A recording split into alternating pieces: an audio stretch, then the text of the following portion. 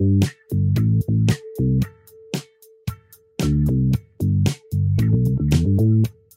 Dean.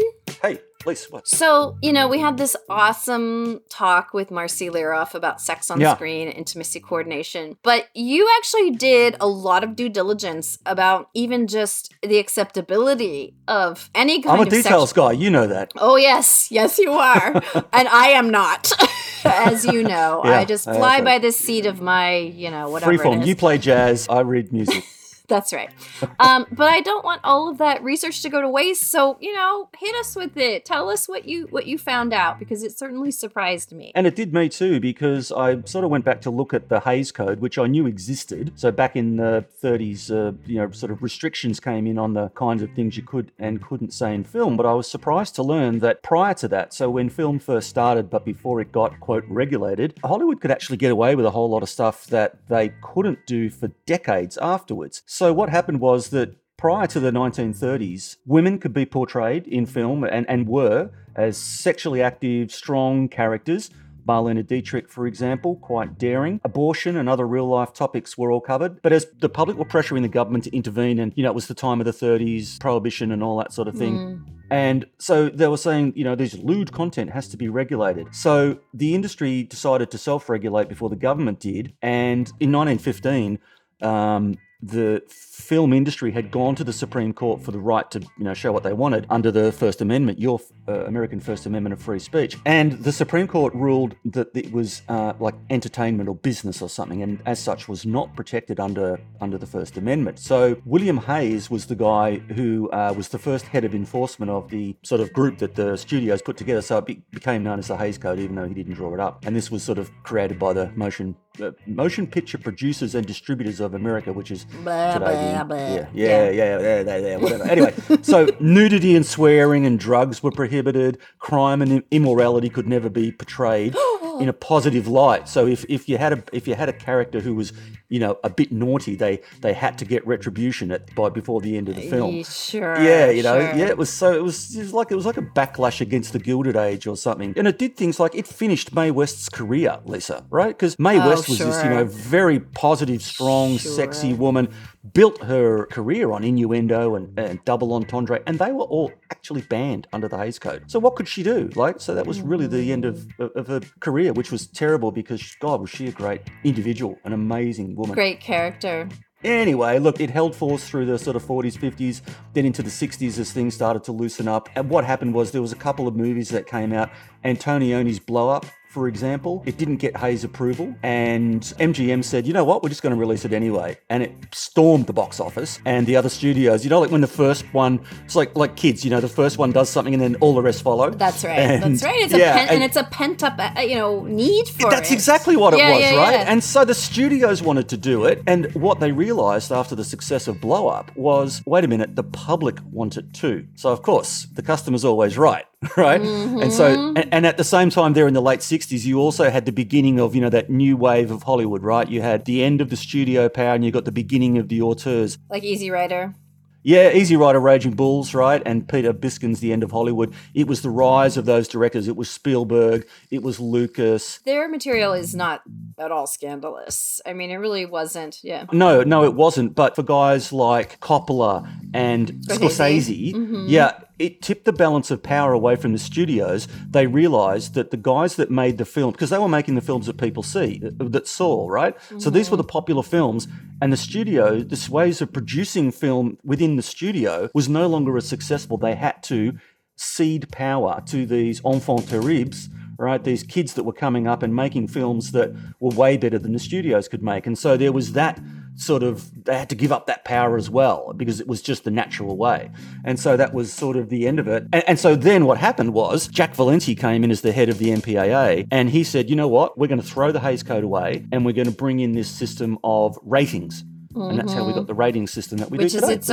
Which is its own kettle of fish and worms. But I just remember back in the day that Claudette Colbert scene with Clark Gable, it happened one night where she sort of rips her dress and shows her leg when she's hitchhiking. That at the time I think was like, oh my goodness, grasp my pearls.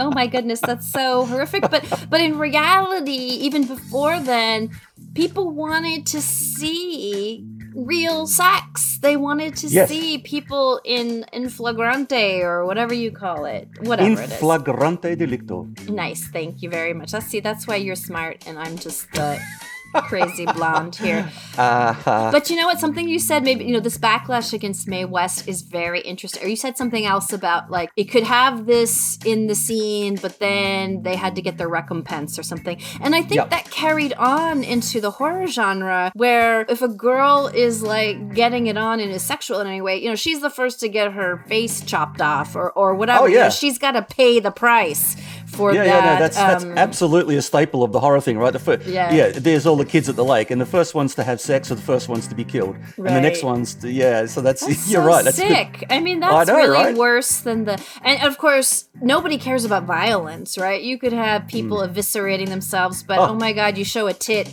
oh my God, that's just the end of humanity. But anyway.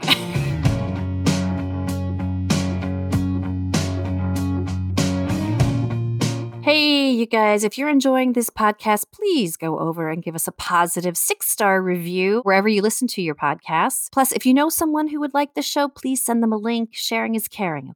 And now back to the show.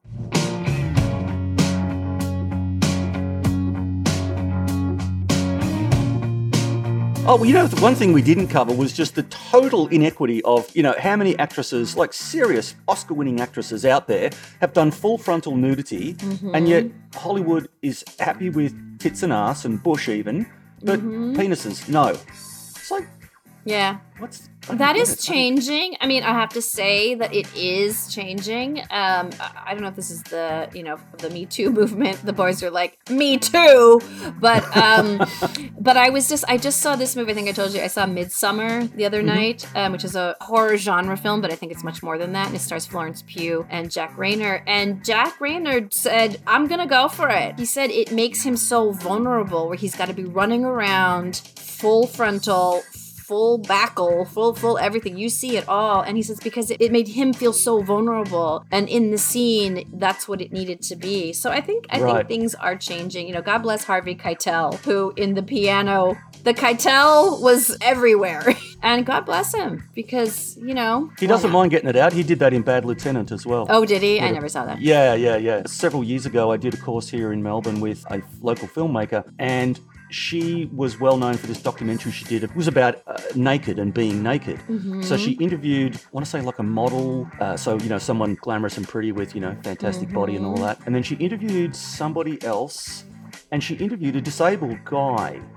And so over the course of the days of the shooting, she's there with her crew and whatever, and she noticed he started to shut down. And she said, okay, stop. She goes, what's the problem? And he said, look, I don't mind talking about this, but he said, it's not even. And she's like, oh shit, yeah, of course. So she went, right, okay, I've got to get naked too, even if she's not on camera. It was just an imbalance, and imbalance of power, which is exactly what Marcy was saying. We've been talking about. Yeah. Yeah, so once she did that, she said it was uncomfortable for me, and then I realised, well, I'm not even on film, and I'm uncomfortable, and so then he opened right up again, and she said we got the best stuff after that, so...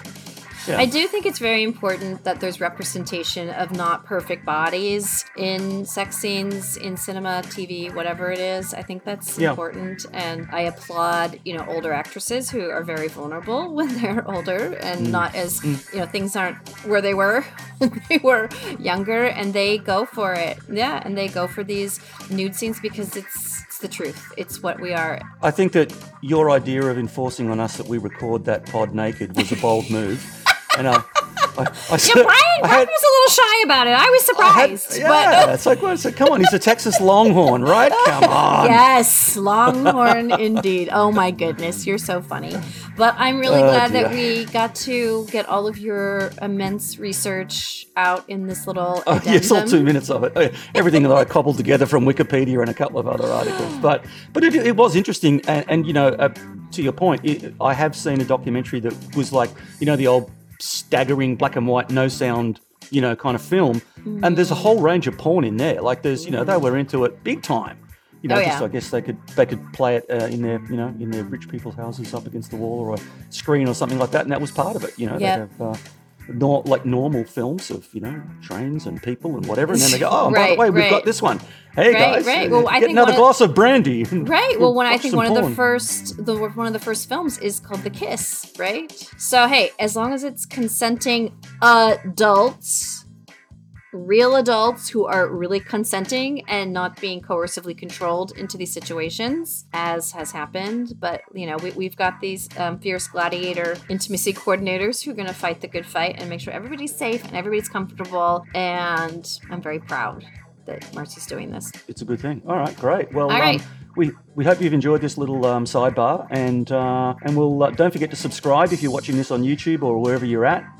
Go to your podcasting app of choice, Killer Casting. You'll find us on the socials as well. And if you go to killercastingpod.com and click on the contact page, there's a little button there for SpeakPipe, and if you just click on that, you can record a message, and it instantly comes to me, and we will drop it in the pod. Unless it's abusive or you're bagging us, and in which case it'll just disappear. You'll never hear from it again. Oh, Right, I yes. want to hear it all. And SpeakPipe, that sounds so dirty. SpeakPipe. SpeakPipe. Ooh, I want to What has run this my episode done to you? my tongue over the SpeakPipe. Okay. Anyway, goodness woo, me. baby. Woo! All right. Lordy. Okay. All right. Thanks, All folks. right. We'll catch you next time. Bye. Killer Casting is a concept created and produced by me, Lisa Zambetti, with audio engineering by Dean Laffin, logo art by the lovely April Laffin, website and big old fat opinions courtesy of Ryan Allen Hill.